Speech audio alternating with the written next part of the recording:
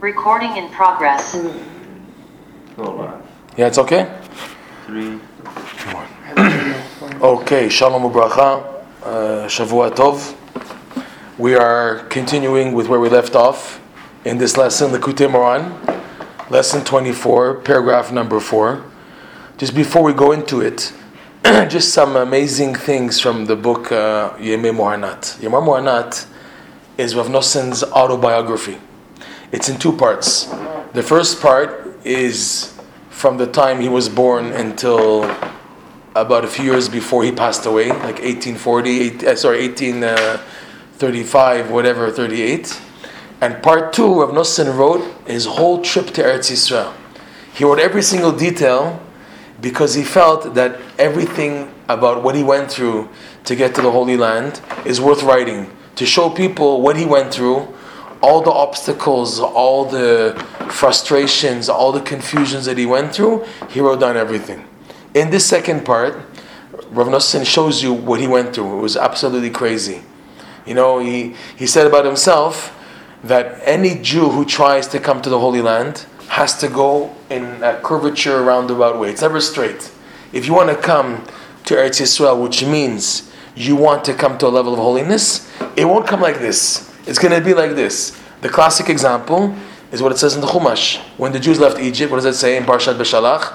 Velo nacham elokim derech eretz plishtim kikarovu. Right? And Hashem didn't take the Jews to the straightest path to Eretz Yisrael from Egypt, which is the land of Plishtim, kikarovu, because it's close. When we get close, right? Because if the Jews begin to have doubts, after being faced with tests, they say, this is not for me. And it's easy to go back, so they go back, okay?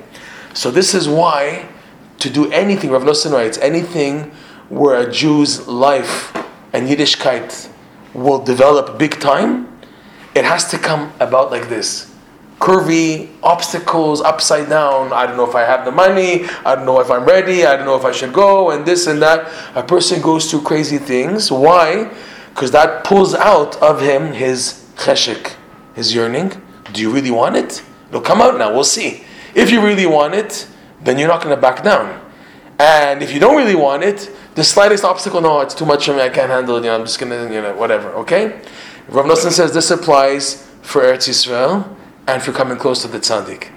So he says in Yemei Mohanat, there's a little story that there were 2 young men who were very poor, and they were starting to come close to Breslov and Rabbi Nachman's teachings, and they were coming close through one of Rabbi Nachman's older disciples, Rabbi Yudel. Rabbi Yudel was the son-in-law of Rabbi Leib of Volochisk. He was a big student of the Maggid Mizrich or the Baal Shem Tov. And this Rabbi Yudel himself was a student of Rav Pinchas of Koretz and Rav Zush of Anapoli. He had big people. And he came to be a follower of Rabbi Nachman, who was younger than him. And this Rabbi Yudel was involved also in Kiruv. So these 2 young guys who lived in some little village, they spent all the money they had and everything to come to Rabbi Yudel, and they just came to find out he wasn't at home. So they came to another city called Medvedivka, and he wasn't there also. And Rav Noson says, and I saw how they were so upset, they were so broken, they were so broken because, remember? They were so tzibrochen because they spent all the money they had, and there's such obstacles. And Rav Noson writes there, and this is how it is, as is known that anybody who wants to come close to us, the Breslov movement, Rav Noson writes, they have to go through these type of tests. Okay? In the end, I'm in the middle of the story, and obviously Rav Noson spoke to them and gave them light and gave enthusiasm, but he shows this like a piece of how it is. If you think to come close to anything which is a higher level of truth will come easy, you're wrong. If you want to now come to a higher level of Kedusha and Emet, the Yetzirah is not going to let you. It's not going to be so easy. Okay? I have to compare, but there's once, a long time ago, there was a movie. A movie with a famous actor. His name was Arnold Schwarzenegger. Everyone knows the guy, Arnold Schwarzenegger. Who doesn't know? There was a movie called Total Recall. I'm just giving an example from the movie. So he was living a fake life because they erased his memory. And then when he went to a certain machine, was able to open up his blank memory to try to tap into it. when the security found out that he's doing it, so they began to attack him. That's how it is, lahavdil in Judaism. That you're born from. You're born into what's called status quo. Everything, you're just eating and drinking and sleeping and waking up and davening and learning and going to work. It's like a scenario. It's like, it's like regular. Everyone's doing it, even a from person, okay? All the more so if you're not from. All the more so if you're in a different world. But you're living in an imaginary world. When now you want to wake up to really connect to Hashem, the Yitzhak says, you're waking up now. Now we're going to start giving it to you. Now you start getting it. Why is that the test? Because this is to see if you are determined. Are you going to say, the H with this, I don't need this garbage, leave me alone. Let me just live a fake life. I don't need these tests and these difficulties and challenges. What do I need this for? As if I'm not going through enough difficulties already as it is, I need this on top of my platter. I have to add this to my platter. But the guy is determined, will take the punches. And he said, but I have no choice. Like, oili mi yitzri, oili mi yotzri. Woe if I go forward, if I'm getting punched. But also woe to me if I go back, I'm also going to get punched. There's no way out. To live a life of sheker, I'm going to be fooling and hurting just myself at the end of the day. So a person who's determined, he gets hit, he gets up and he continues. The Yitzhak says, you didn't give up yet, huh? Okay, another one, another patch, and another one, and another one, until he sees that you keep on getting up and you keep on going forward, even though it's against all odds, everything's against you. Still, you hold on and you go forward. So Rav Nosson says this is a key. This is a key to survival and to coming close to the Kedusha. In our context of lesson 24, the Yitzhak knows the best way to break a person is through atzvut, through sadness, to make you sad, to make you broken, to make you feel like garbage, to make you feel futile and useless and everything. The Yitzhak knows that.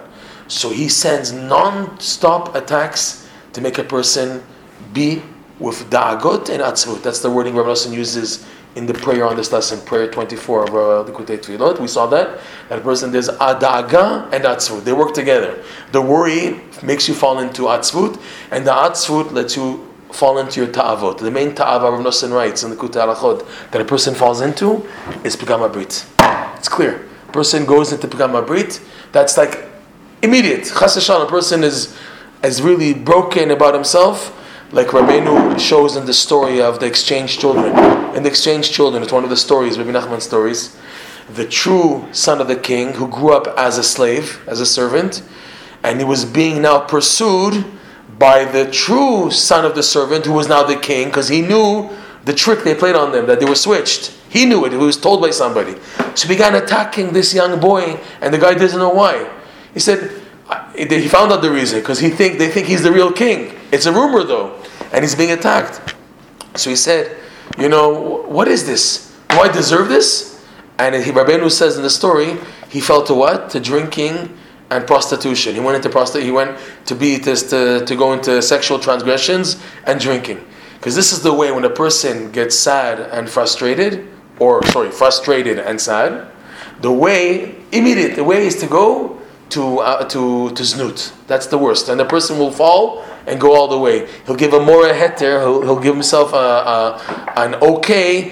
a justification why I'm like this, because of what I'm going through. Rav Nosson is so strong in his chizuk. He says, and even if you do fall like that, chas v'shalom, the thing is to still get back up. Most people, when they crash like that, what do they say? Even if I were to come back, as if he'll accept me now after what I did, as if the tzaddikim will accept me, as if there's hope for me, as if someone will be willing to work with me. Rav Nosson says the key is that even after all this busha, this shame that you feel inside about yourself, that you still go forward, that knocks everybody out. That knocks the teeth out of the Sitra Achra. Because he says, you still didn't give up? Well, I don't have that much more cards yet to keep on attacking you with. I gave you my best shots and you're still getting up. Okay? So Rav Nosson says in the Likutei Halachot, and it's also in Yemei Moranat, the main thing is because of that a person has to invest a lot in being happy. Even if it's fake happiness, even if he's not feeling into it, even if it's clapping the hands and dancing, even though he doesn't feel like it, you do everything to be positive. Because this is where the Yetzirah has the opening. Tachat asher, like we said many times already, at least 100 times. Tachat asher Lo avadetem et Hashem Elokechem b'simcha u'v'tuv levav. All this is coming, all the punishments, the 98 curses in Parashat Ki Tavo, because you didn't serve Hashem with joy. B'simcha u'v'tuv levav. There's no good heart because there's no simcha. The pasuk says two things, by the way: simcha and tuv levav. You don't have a good heart, which is what you need to serve Hashem. You need a good heart, and the reason why a person has a good heart because he's the atzvut. He's sad because of what he's going through, and a person justifies to be sad. He justifies to be very sad. I got a letter recently from some guy in LA, and he's davening in like a Sephardi Litvish shul on Shabbat, and he started clapping his hands in the davening, and the people there, they're telling him, you know, it's asur on Shabbat to clap your hands, you know, to clap your hands and everything. I started cracking up because nowhere does it say about clapping hands during davening.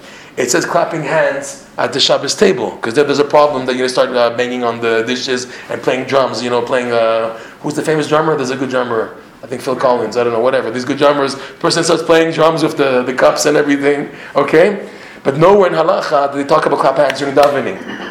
Right. So automatically the Sephardic Litvaks, they assume it's forbidden. It's asur.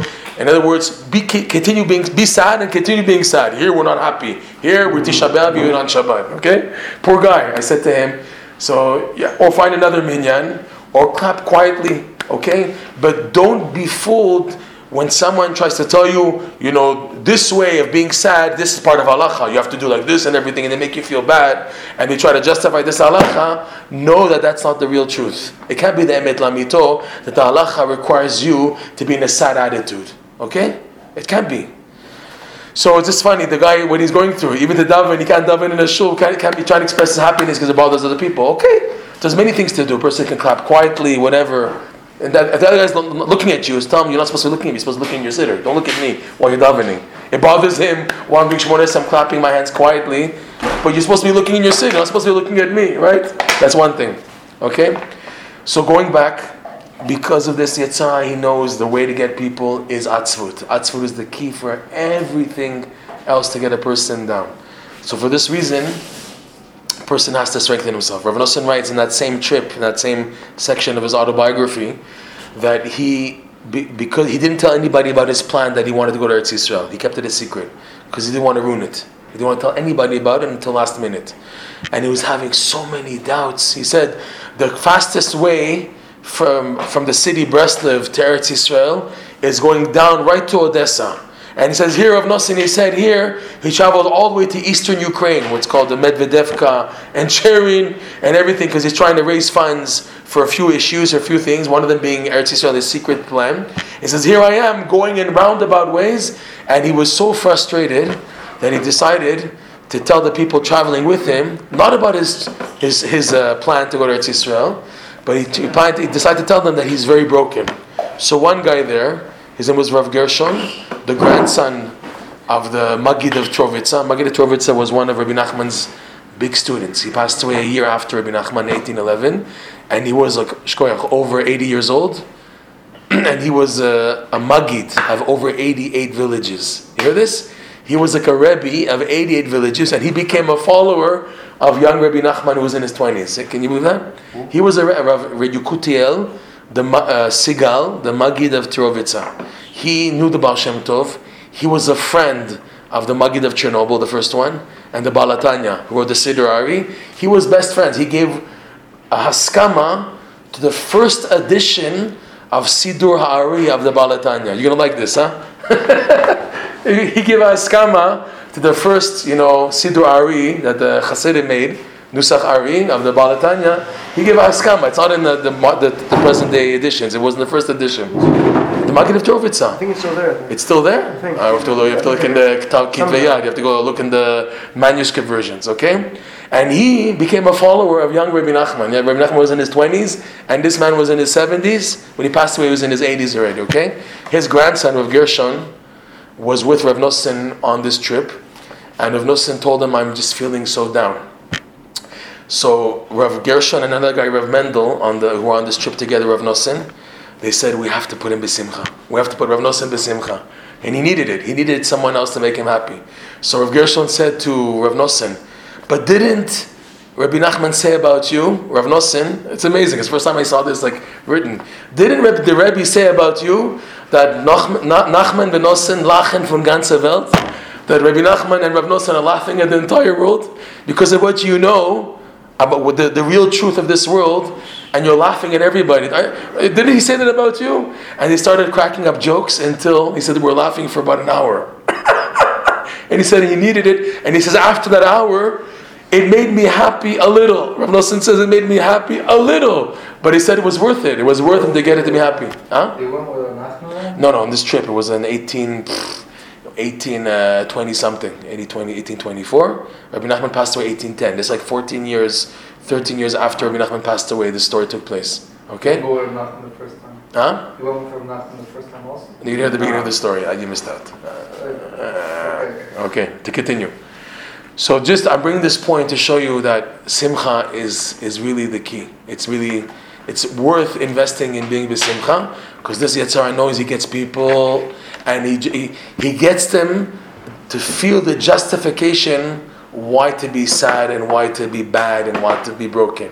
He gives you justification. This is happening, you can't pay your bills, and you can't do this and that. He makes you feel justified why to be sad. And once you're sad, that's it. You lose control and you go into the tavot. It's like V'sartem b'avadetem Elokim achim. V'sartem, Baal Shem Tov says, right? You just move a little, b'avadetem, you're already doing avodah zarah. Already to the worst sin, avodah zarah. Just a little bit. V'sartem b'avadetem, right? It's like they say, Shema Yisrael Hashem Elokeinu Hashem Echad. Right? Echad. You take off the spitz of the dalet, kotz the dalet becomes acher. Chas v'shalom. Shema Yisrael Hashem Elokeinu Hashem Chas v'shalom acher. In other words, the difference between Echad, one God, and Acher is the little spitz on the Dalit. What does it mean? A little bit. V'sartem, you just move a little from the right coordinates where you're supposed to be. That's it. You're already off. You're off the map.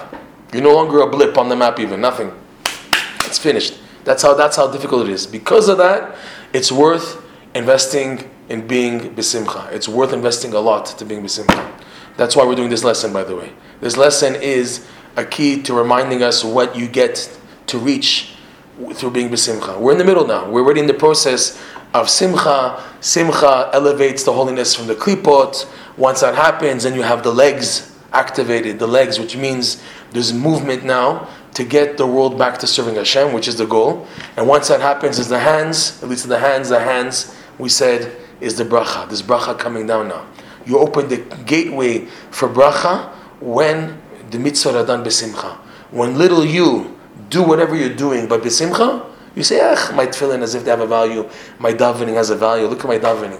I can't even focus on one word even. The whole davening goes, and the whole day I'm thinking about that basketball game I saw last night, or this, or how this, or the your whole davening went down the drain.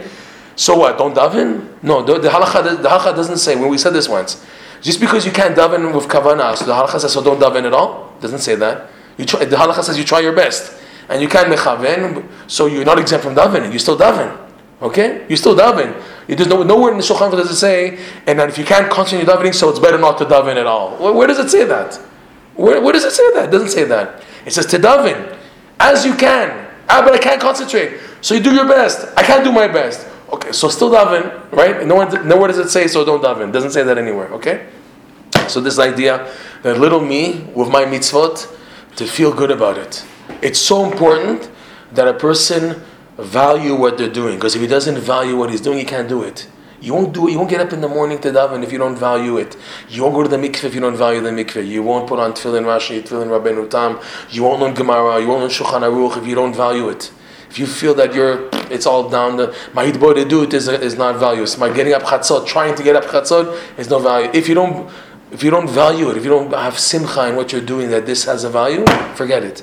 So this is what he's saying here, that you have to work as best as possible to be happy, even if it means acting silly. You remember Omar Darling, yeah. Right? Okay? Acting silly, telling jokes. If that's going to lead to be simcha, then do it. Period. Okay? Fine. I had a good joke. I'm trying to remember what's the good joke. Okay, it's a funny joke. Ready? Okay. The guy gets on the bus and he tells the driver,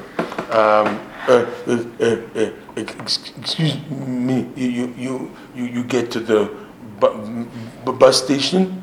And the driver says, yeah, I get to the bus station. The guy says, you making fun of me? The guy says, no, I talk like this. The guy, okay. He gets on the bus. A lady gets on the bus. Good morning, bus driver. Do you get to the central bus station? He says, yes, I do, ma'am. So the guy said, you see, you're making fun of me. He says, the driver says to him, no, I'm making fun of her. Okay, good. Baruch Hashem. I got a smile on your face. Good. All right, that was a joke. You have to be happy. Fine. Let's continue. And like we said last week, there's going to be more chidushim. Here we go. In paragraph 4, right? V'zeh bechinat vayvarech Hashem otcha leragli. Okay, we said this pasuk. We're in a lot into this. This is what Yaakov is saying to Lavan. Right? Yaakov said to Lavan, after Yosef was born, he said, before I came, you had nothing, and now, right, Hashem blessed you because of me. But he didn't say biglali, but he says leragli. In other words, I was the reason for Hashem to send you the bracha. The Ramban points this out. The Ramban says, why didn't Yaakov say biglali? Just say, vayvarech Hashem otcha biglali. Why didn't he say that? That's a word in Hebrew. Biglali is a word that appears in the Tanakh. Okay, he could have said to him, and Hashem blessed you because of me. Okay, he didn't want to say that because he wanted to make known that all bracha comes from Hashem. But I could be the conduit for the bracha to come. So the Midrash builds on that, and the Midrash says like this, something amazing. 1 second, someone trying to get in the class here. The Midrash says that wherever tzaddikim walk, there's bracha. Wherever tzaddikim go, there's bracha. The Midrash brings a pasuk about Yitzchak, that when he went there was Mea Sha'arim, right? He went from Gerar, and all of a sudden they dug and they found wells of water, etc. Right?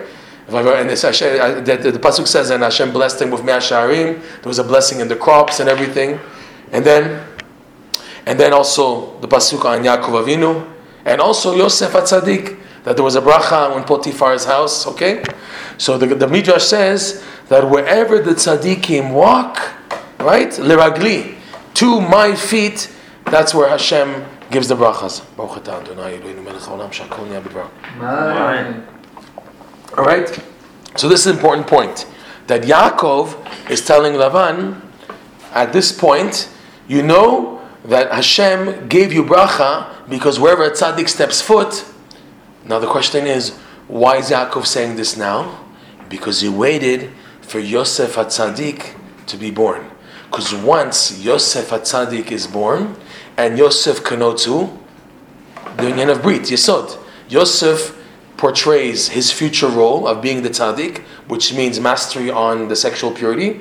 Once Yosef HaTzadik was born, then Yaakov can make this claim and make this statement. He waited all these years by Lavan for Yosef to be born, in order that once we have the Yesod fixed, born, intact, now Yosef is now in the world, and even though he's not yet Yosef HaTzadik, but his potential energy is there. Yaakov, being a tzaddik with Ruach HaKodesh, and one of the forefathers, knew who Yosef HaTzadik is destined to be, right?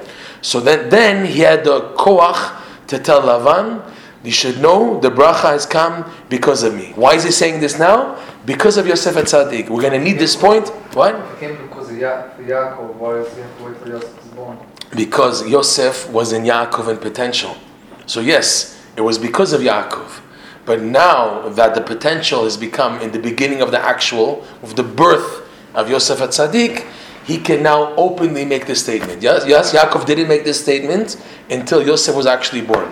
And he says, it's because of me. In other words, Ragli, because of my feet, because I elevated the Raglim, because I did the mitzvot with joy. Now like I said last week's class, because Yaakov was able to do serving Hashem for 22 years in Galut, can only be if a Jew is doing the mitzvot with joy, b'simcha. Like we said last week about Yaakov Avinu, his ability to serve Hashem with anything, with everything. Okay, so he said, this is my feet. But now my feet are complete with the Yesod. Because we said, you remember? Halichot Keli. You remember we went into this? There's Halichot, which is the right leg and the left leg. And there's Keli. Keli is in between. Keli is the Brit, Yesod, Kel, which corresponds to strength.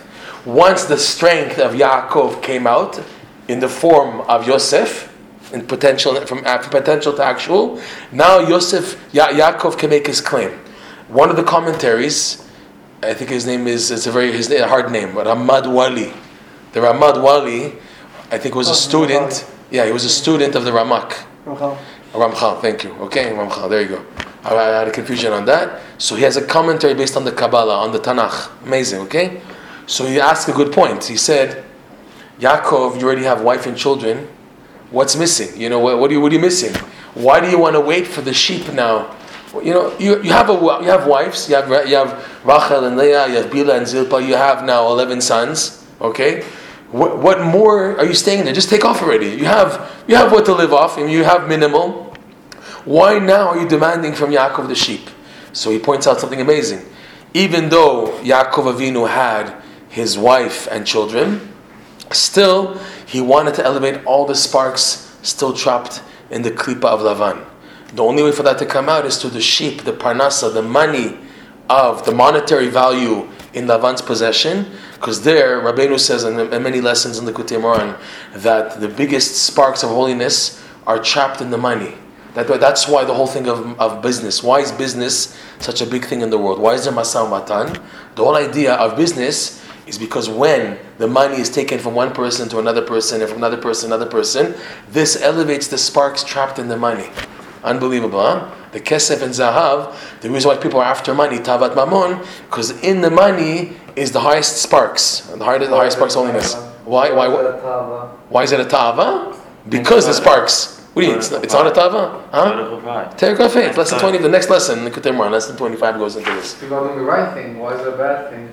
Because the lust for money is the problem. Money is a necessity. Proof is, it was part of the Beit HaMikdash.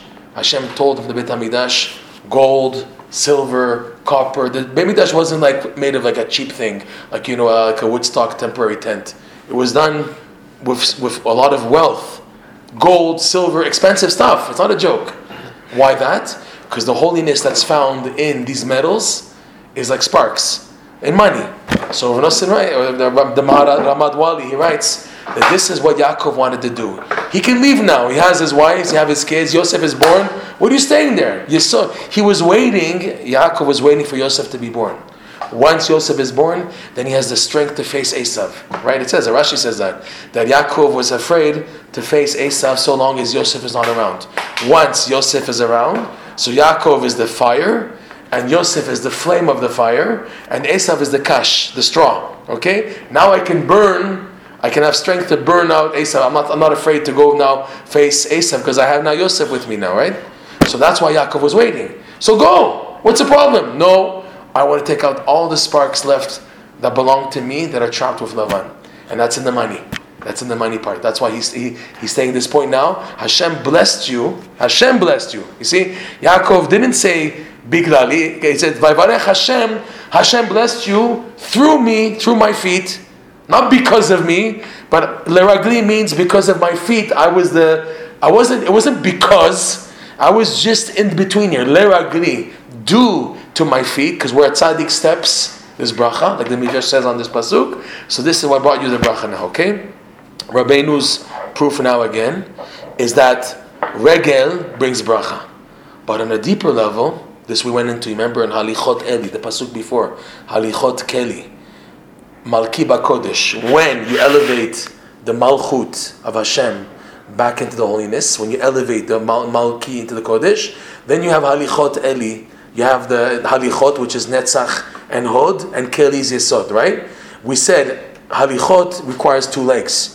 To walk, you don't need the reproductive organs. To walk, you need to walk. Even people who are sterile can walk physically. Okay, what's the idea of Keli? Because the koach to walk. We said this last time, if you remember in one of the previous classes. The whole power of walking to awake the world back to Hashem requires kedusha of the tzaddik, Keli. Okay, here also, Vayvarech Hashem otcha leragli, that for the legs to reach the bracha of the hands coming up. you need the factor of the tzaddik inside. Again, you see, Rabbeinu's saying something, but it's hidden. He's not saying it explicitly. He's hinting to it. That Yaakov is the idea of the tzaddik, because he has inside of him Yosef. Okay, Hashem blessed you because to my regel. Yaakov is saying, leragli. Meaning what? Bracha comes down, even to Lavan, through the idea of the raglim of the tzaddikim. Which means what? That again, that in order to have true simcha, you need tzaddikim in your life. You need to come close to the tzaddikim. They're the ones who will make you to have jokes, act silly, and they'll bring you the koach to give thanks to Hashem. Some people, they have everything to be happy about, they have everything to give thanks about, and they're walking around negative. Why? Why is it you have people, you have everything going for you? Why aren't you happy? Why aren't they happy? Because they don't have a tzaddik in their life. If they would have a tzaddik in their life, they would have their eyes open to see beyond what they're going through and to give thanks. Most people don't have a tzaddik in their life. They have everything to give thanks about. No, I'm in Tisha B'Av, I'm this, I'm negative. You have a beautiful wife, you have kids, you have this, you have a great seder, you can get up in the morning, you daven, you're healthy, you're breathing, and nothing to give thanks about? No, I hate the Smurfs, remember? I hate Smurfs. I hate everything. I hate everything negative. You remember Smurfs? There was one guy who said, I hate Smurfs. He was like very negative. The character was always negative. Smurfs was a cartoon from the 1980s, a long time ago. So there's one Smurf, these little what's it called? Whatever. How you explain it? Like blue elves. Little elves. And there's one who's always negative. I hate this. I hate that. Like always. So I always, when I depict people who are negative, they remind me of the Smurfs. I hate Smurfs. They're always negative. Shem Rachem. You got it? Baruch Hashem that you didn't see these things when you were before you were born even. Okay. So the reason why people are not happy, because they don't have a true tzaddik, and not just a tzaddik, but a true tzaddik. Last night I had a friend who called me. He's saying where he lives. He lives in some city in Eretz Yisrael. He said there's a tzaddik there, and he knows he's a tzaddik, and he has Ruach HaKodesh, because he sees right through him, and he tells him exactly what he's doing. Okay? He says, but he gives him to feel very negative about himself. Okay?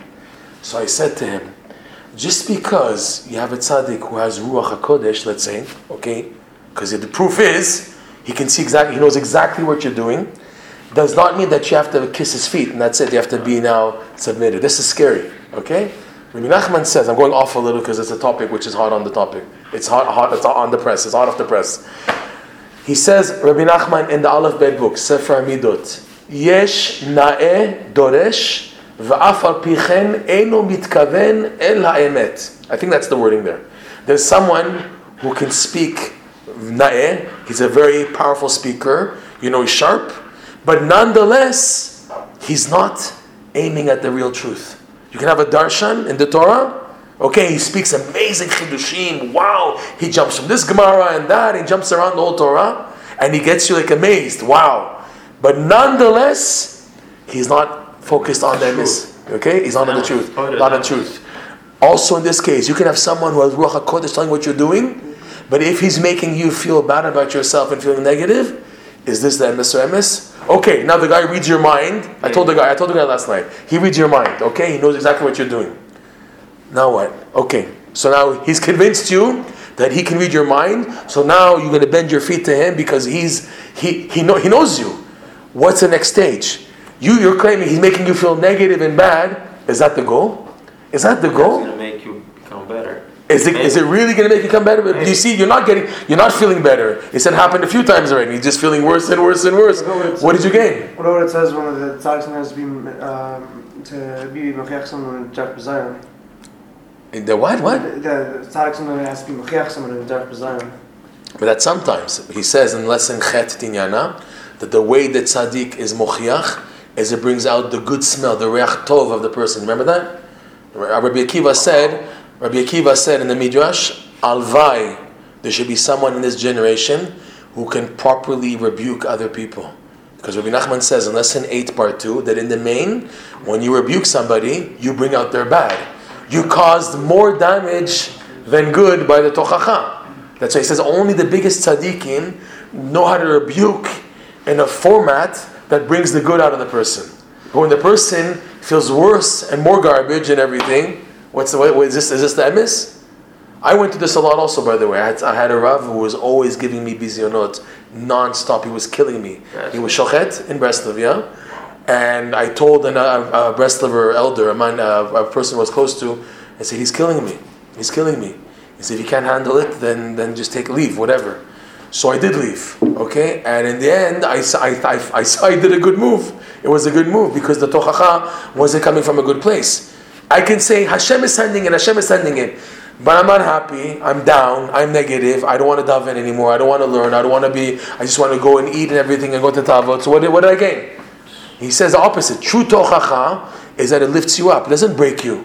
If it's breaking you to the extent now that you're really crashing, is that really the emet? Is that the emes or emes? What? Probably no true mitzvah in the world. There's no true what? Always breaks you. So therefore we need the tocha of the true tzaddikim, that they know how to give it in a way that builds you, doesn't break you. Okay? That's a sign of a truth. That's not easy, okay? But going back, I don't know how we went so off. Oh my God, I went so off. Vayvarech Hashem otcha leragli, Yaakov is telling Lavan, and all the more so someone who's not Lavan, that all the bracha comes through a tzaddik. You want raglin, you want the feet which come about through doing the mitzvot besimcha, you want to have simcha that'll bring you to ragli, you need the feet of the tzaddik to do that. You need to have a tzaddik in your life, so he's helping you to move. Like we said once, when you have a tzaddik in your life, everything you does has mileage plus. You know mileage? When you fly, you get mileage plus, you get points. You can throw a ball, let's say you throw a ball, it can go maybe 500 meters, okay? But now if you have a bionic, a metal arm, and you throw the ball, it'll go maybe 5,000 miles, okay? So what is a tzaddik? He takes whatever you're doing, he helps, it's you're doing it. No, he's not doing it instead of you. You are davening, you're putting on tefillin, you're doing your mitzvot. But when you have a tzaddik in your life, he takes whatever you're doing, and gives momentum, gives power. You're not giving tzedakah anymore. You're giving tzedakah that's moving the whole world. Your tefillin now is shaking the whole world now. Your arba minin is shaking the whole world now. Every tiny thing you do has depth more than other people because you have this tzaddik. It's like we said the analogy, the nanas al gabe anak. The midget, he's a midget, but you put him on top of the giant, he's taller than everybody else. He's a midget. I'm a midget. Okay, I'm a midget. I know I'm a midget. But where I'm positioned makes me above everybody else. I'm on top of a tzaddik, nanas al gabe anak, a midget on top of a giant. So I'm above everybody else, but it's not thanks to me. It's because I'm attached to and I'm following a tzaddik. So this is what Yaakov is hinting to. You see, Rabbeinu is bringing this proof, not stam. Vayvarech Hashem otcha leragli. The feet of Yaakov Avinu specifically bring the bracha of Hashem, Birkat Hashem, even and especially in the house of Lavan. Why would we ever want to give bracha in the house of Lavan? Because Lavan represents the tree of knowledge of good and evil. Targum Aramaic is half holy, half impure. Rabbi Nachman goes into this in lesson number 19. So there, where there's good sparks to elevate, there's work to do. We need to go into Lavan, any domain which is Lavan, the White House. That's a good one. The White House, Lavan. Right, the White House is white, Lavan. To go in, whatever, that which represents Lavan, the White House. There you go. That's good, huh? Yeah. That's a good hint on America. The White House, Lavan. Baita Lavan. Whose house? Lavan. Lavan Arami. Yeah. Okay, good one. That's a good one. So the White House, Lavan, that's where there's holy sparks to elevate, okay? So why, like as opposed to Achav, like we said last week, Achav, there was no sparks. That's why there was nothing left of Achav. He was killed, his children were killed, nothing was left from Achav. Rafidu, what? Mama's like a mullet? What? Destroyed, wiped out totally. We're still dealing with Amalek. Achav was wiped out totally. Nothing's left of him. Amalek is still around, no? Amalek was attempted to be killed, but Shaul HaMelech failed the test. He could have wiped out Amalek. Mashiach would have come then through Shaul. It didn't happen. Okay? It didn't happen. Now we're waiting for the final Mechet Amalek, Bezat Hashem, the big one. The big one. The big Mechet Amalek. Okay? They say a joke, the Har HaBayit, where our Holy of Holies is, it's shaped like a Brit Milah, if you noticed. It's shaped like a Brit Milah. It's going to be what's called Chituch and Priya. The dome of the rock is like the Orla. Okay? The Orla, Rav Nosson says, corresponds to Esav. Okay? Priya is the klipa of Ishmael. Rav Nosson says there's a klipa of Esav and the klipa of Ishmael. The klipa of Esav has to be cut off totally. That's the idea of cutting off the dome of the rock, the Har Bayit has to be cut off, boom, when Mashiach comes. And in this Priya, the klipa of Ishmael is the second stage. So you have to cut the membrane and peel it back. It's part of the Jew, but it's peeled back, it's subdued. Klipat Ishmael is not as bad as Klipat Esav in this sense. The proof is, for example, a Ishmaeli touches wine, kosher wine, it's not considered Yain Nesech. There's halacha that you can't drink it, but you can have hana'ah. We're talking about wine that says it's not mevushal. Kosher wine that's not cooked, okay? If now a normal goy touches it, you have to throw out the wine, you can't even sell it, you can't make money off of it. But if a Ishmaeli does touch it, because he believes in Hashem, he believes in the one Allah. There's no Trinity, there's no whatever, all these things that the Christians have or other religions of Avodah Zarah have. So when a Christian touches the kosher wine, you have to throw it out. But if an Arab touches it, you don't have to throw it out. You can not drink it, but so there's a part that's good also in Ishmael, by the way. There's something that to be elevated, and it's kept. But the klipa of Haman, Esav, Amalek is totally cut off. I went off a lot today, okay, I'm sorry. So in the Bible, let's go back. V'avarech Hashem otcha leragli, nimtza she'olin haraglin b'vchinat yadayim. See, we interpreted it one way. She'olin haraglin, the feet are elevated to the concept of the legs. And I pointed out that leragli, that v'avarech, the bracha comes to the feet. But really it's the opposite direction. It's from the feet up to the legs. Because he says himself, nimtza, therefore what you see from this pasuk, is that the feet go up to the concept of the hands, because the hands are the place of bracha. We didn't go into it yet at all. Hands and bracha are synonymous. He's going to go into it. He's going to bring psukim coming up. First proof of legs going up to the hands, we said now bracha and the legs. How about hands and the legs? There's this pasuk. This pasuk we went into last week. It says, Vatelech yad b'nei Yisrael haloch v'kasha. The hand of the children of Israel went and prevailed. And the verse continues there until they totally subdued Yavin, the king of Canaan. Before this pasuk, they had already killed Sisera. The army was destroyed. So the Jews had the upper hand. And it said, Vatelech yad b'nei Yisrael haloch v'kasha. That at that period in the time of Dvorah and Barak and the Sisera and the Yavin Melech Canaan, the Jews were under a lot of danger. The Zohar says like this: why were the Jews deserving of this punishment of being attacked by Sisera and his big army, being scared, terrified by this power? It says because, unbelievable, the Zohar says, they weren't doing the mitzvah of Brit Milah properly. They weren't doing Priya properly. And do you have a Nach here? Do you have a Tanakh? Can you bring a Shoftim for a second? Look what's pointed out here. The Zohar points out something amazing. Here we go. So you have here Judges, the book of Judges, chapter 4. Okay, chapter 4. Let's get the Judges. Samuel, Judges.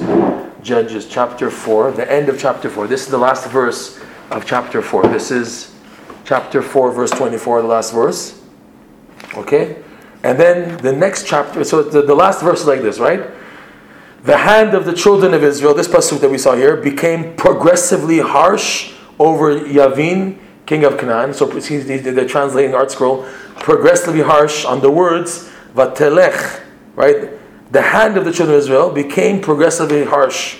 That's how they translate, Vatelech yad b'nei Yisrael haloch v'kasher. We still have to answer why it says twice haloch. Vatelech yad b'nei Yisrael, and then haloch v'kasher. Al Yavin melech Canaan, on Yavin the king of Canaan, ad asher hichritu et Yavin melech Canaan, until they totally destroyed Yavin melech Canaan. And right after that starts the Shira of Dvorah. How are we doing with time? Okay, you have to go, right? We'll finish up soon. So Vatashar Dvorah ubarak ben Abinoam bayom bahu le'emor. Right, the next pasuk is already the Shira, the song of Dvorah. Right, Dvorah sang as well as Barak son of Avinoam on that day saying. How does it start? Bifroa peraot beIsrael. When vengeances are inflicted upon Israel and the people dedicates itself to God. Bless Hashem. Okay, when vengeances are inflicted upon Israel, vengeances are inflicted on Israel. For what? This is the translation of Bifroa peraot. What does it mean, peraot? When there's like praot is a used word a word that's used when Jews are being attacked. Like there was like a pogrom. We call a pogrom in Hebrew peraot. So the Zohar says the word for before peraot, why is it twice? It says before peraot to indicate because of priya in Brit Milah. Priya, it's a hint to priya. Because the Jews were slacking in doing the mitzvah of Brit Milah properly. And why were they slacking? The Zohar says this, okay? The Zohar says because there was a lack in the kedusha of the Brit in Am Yisrael at the time, and it was reflected in them being slacking in doing the mitzvah of Brit Milah properly. That's why there was pogromim, praot. There was the praot in Israel, okay? At this time. So he's showing, the Zohar says, that you see the reason why Sisera and Yavin attacked the Jewish people then was because of a Pagam Brit. And we said from the Zohar, from the Arizal, that Sisera has the same neshama as Haman Amalek. And Yavin is the Da'at. He's called Yavin because it's Da'at, Bina. Bina is the level of wisdom who's nourishing Sisera. Sisera was only the Sar, he was the general of Yavin, which means that he was gaining his strength from Yavin. Yavin was the source of the strength of evil that came out in Sisera, where the Arizal shows, again, I don't remember it off by heart, he shows with the Gematria that Sisera and Haman Amalek are the exact same neshama. So it was a very dangerous time. It was a time to wipe out the Jewish people, Chas v'Shalom, at that time. That's why it was a big miracle, the whole story of Dvorah and Barak and everything. It was like a repeat, if you want to say, of Purim. But when the Jews succeeded, thanks to Dvorah and Barak. And also the Zohar points out, you see there's Dvorah and Barak, and by Purim you have Mordechai and Esther. There's a tag team of a man and woman, both here, Dvorah and Barak ben Avinoam, and by Purim you have Mordechai and Esther, and Dafka, a man and a woman, because it shows you that the danger was because of Pagam Brit. Also by Purim, by the way. It says in the Gemara, why did the Jewish people deserve to be destroyed in the time of Purim? Because number one, they ate from the Seudah of Achashverosh, and number two, the Jews who were the most prominent Jewish people who were at the time, who went to the Seudah of Achashverosh, they also fell into the orgy. The orgy is where they had sexual relations with the Goyot there. Yeah, the Yidden who didn't listen to Mordechai and they went to the Seudah, they fell so low, not just eating the non-kosher food, but they fell also to having relations with the woman there. That's how bad it was. So the Gzar Din, because these were the heads of the Jewish communities in the 127 countries, these were the big shots who came to the Seudah, the leaders, not necessarily the Sanhedrin, but the wealthy, prominent Jews, the ones who were respectable and people looked up to, and they fell in the orgy of Achashverosh that caused the generation to be deserving of destruction. Like here also, Priya, the lack of the mitzvah of Priya because of Pagam Brit. So again, the Pagam Brit, like Rav Nosson says, is a result of sadness, atzvut, because a person will only fall into Pagam Brit if he has atzvut. At daga, worries lead to sadness. Sadness leads to a person to go and fall into his lusts and desires. The worst one being Pagam Brit. Okay, so the tikkun is simcha, but simcha that's drawn from a tzaddik. Okay, so this again is a hint here. Vatelech yad bnei Yisrael haloch vekasha. The hand of, it's in singular. Okay. Vatelech yad, it doesn't say yedei. So one hand is hinted to here. The beginning of the pasuk here. Vatelech yad, which hand? So obviously this is the right hand. Vatelech yad. When you speak of yad, a hand, automatically what comes to mind? The dominant hand. What's the dominant hand? The right hand. So vatelech yad b'nei Yisrael, and then haloch v'kasheh is the left hand also. Kasheh is the haloch v'kasheh, going and being strong. We won't go into this now, but the word kasha here is connected to what's coming up in the pasuk that Rabbeinu is going to bring. Midei Avir Yaakov. Okay, it says the pasuk coming up here from the hands of plural Avir Yaakov. How does the pasuk start? Vateshev be'eitan kashto. Vateshev be'eitan kashto. The word kasher appears a second time there as a keshet, which is like a bow. We'll go into this, B'ezrat Hashem, the next year, B'ezrat Hashem. But here, Vatelech Yad B'nei Yisrael Aloch V'Kasha, there's two hands, because there's two things. See, the commentaries point out on this point here, on this verse, that in extracting extracting holiness from the klipot, there's 2 stages. There's number 1, elevating the holiness trapped there, and number 2, fixing the damage done, getting the damage cleaned.